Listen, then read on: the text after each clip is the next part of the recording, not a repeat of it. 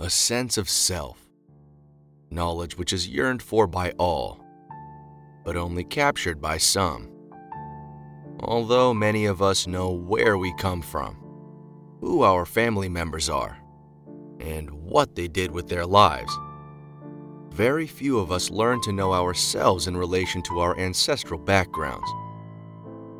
This inherent longing, in combination with youthful ambition, perfectly described young Abigail Winter. At 22 years of age, and recently graduated from college, was embarking on a soul-searching journey in the English countryside from her lifelong home of Boston, Massachusetts. Abigail had never been to England before, even though that was where the descendants of her father's side of the family originated from, and she still had family over there. Only a distant aunt and uncle had ever made her acquaintance, back when Abigail was in high school, and they happened to be visiting stateside. She remembered this meeting at a family party when she was only 15, and recalled them both to be very nice people.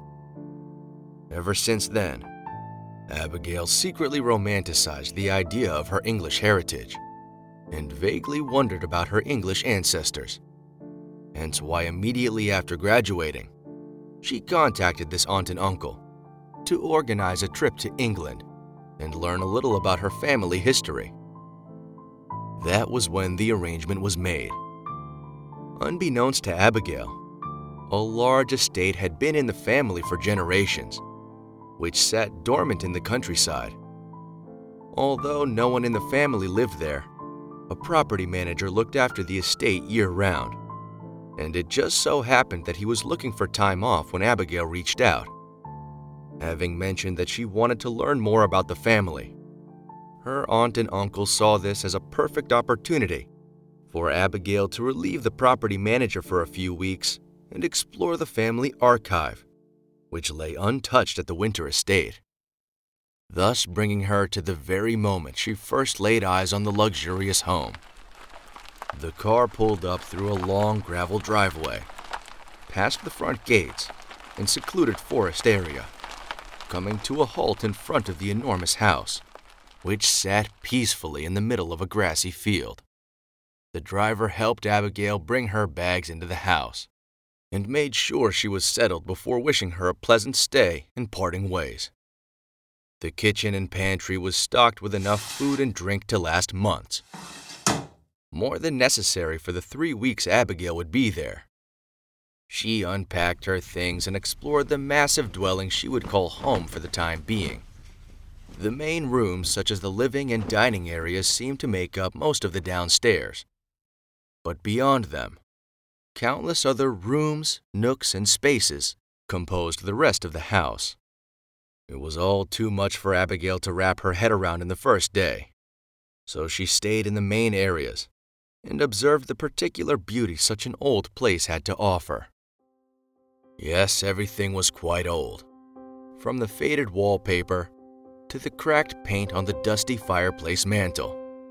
But the tiny details of each and every facet of the home gave it character and meaning, as if stepping into a time lost and impossible to replicate in today's world. The floral patterns on the crown molding, down to the gorgeous details of the oak balusters, made Abigail feel like royalty. Like this home, which existed in her family, was some sort of token confirming her importance. She ran her fingers along the walls and wondered about all the things that happened within them. Even though this house was very old and clearly unlived in for generations, the property manager did a good job of keeping things tidy. Still, Abigail cleaned the dust off the mantel and mopped the floors of the main areas. She took pride in cleaning the home, as if it were her own. That night, she ate dinner by candlelight and drank wine in the dining room. Her feet pranced playfully as she waltzed across the floor in the arms of an imaginary man, who she pictured to be a young, handsome duke, ruling over some obscure yet important place. Abigail was aware of the silliness in her thoughts, but she didn't care, because at this moment, she was free, and anything was possible.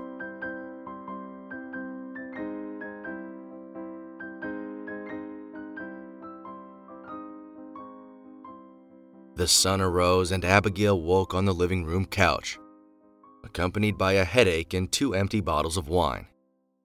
She picked them up and brought them to the kitchen. But when she entered, something peculiar caught her eye. The door of the tea cabinet was wide open, exposing all of the cups, plates, and spoons which sat inside. Abigail was puzzled by this, as she knew for a fact that she never opened that cabinet.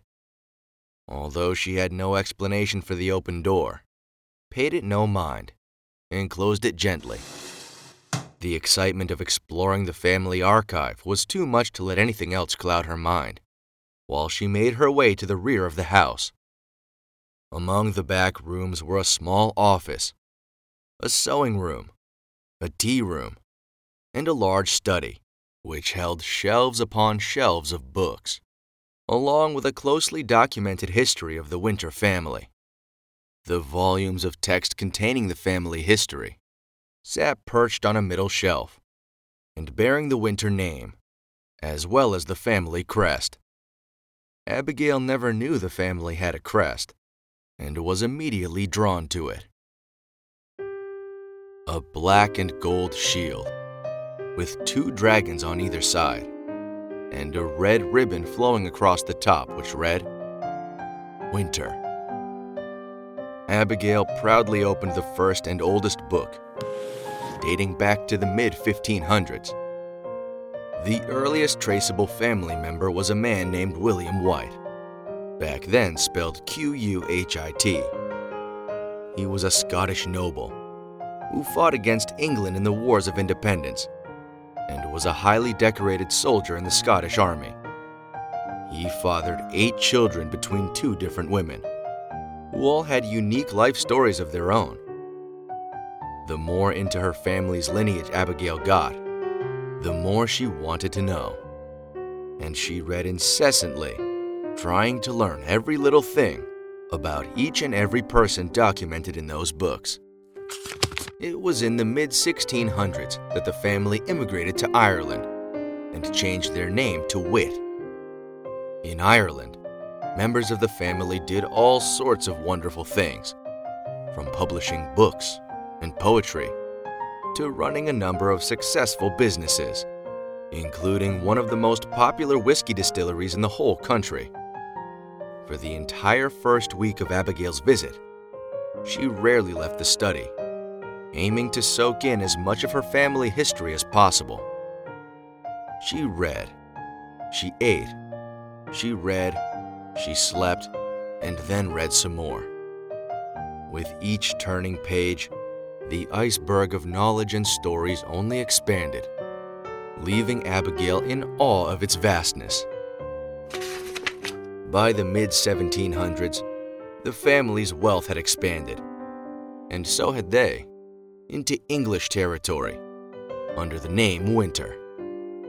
More notable family members presented themselves, such as Jonathan Winter, a prodigy in chess, earning himself the title of International Grandmaster. Evelyn Winter, renowned seamstress, who went on to design dresses for members of the royal family.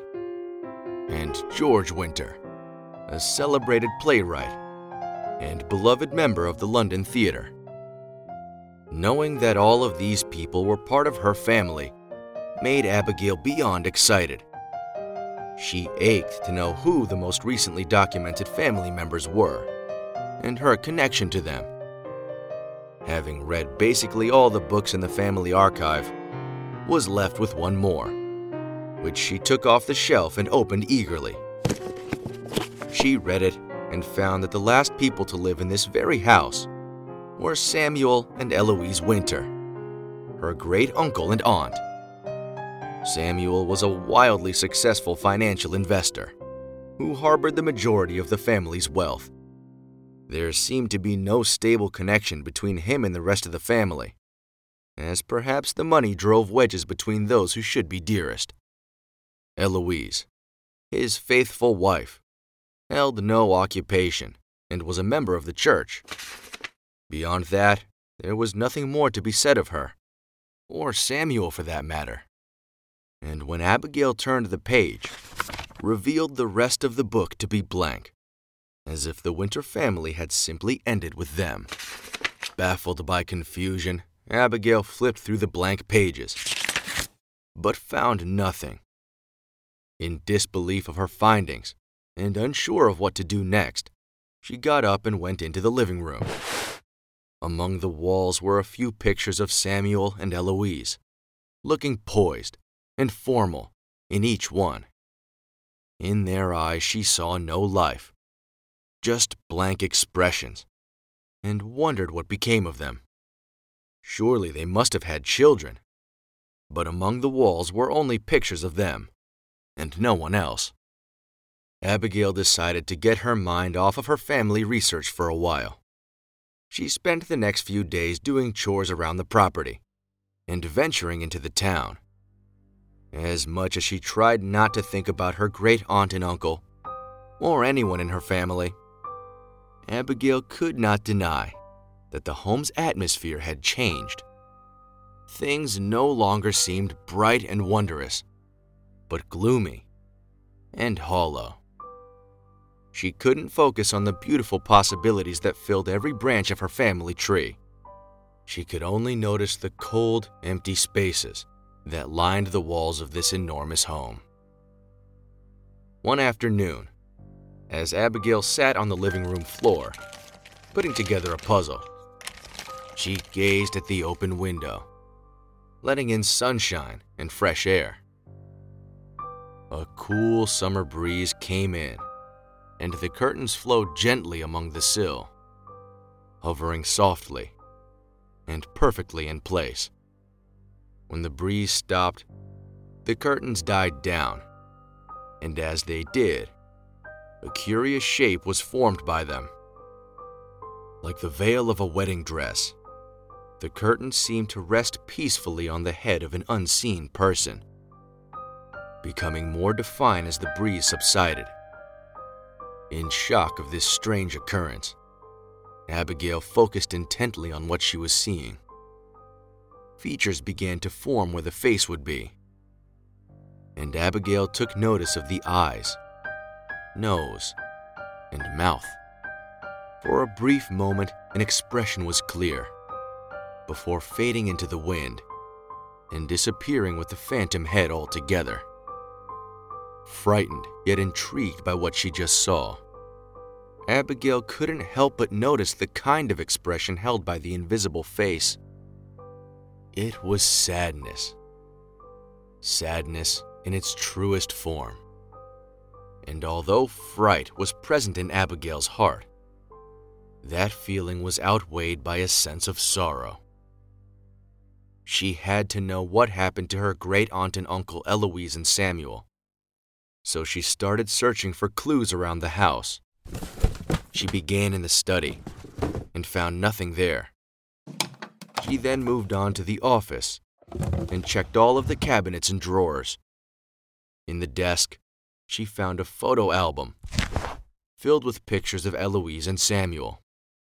These pictures were different to the ones found on display throughout the house. In these pictures, they looked happy, as smiles and cheerful expressions adorned their pleasant faces. Abigail began to wonder again about their children, as these pictures contained only them. Towards the end of the album, a clue presented itself. In the pictures of Eloise, a small bump had started to form on her stomach.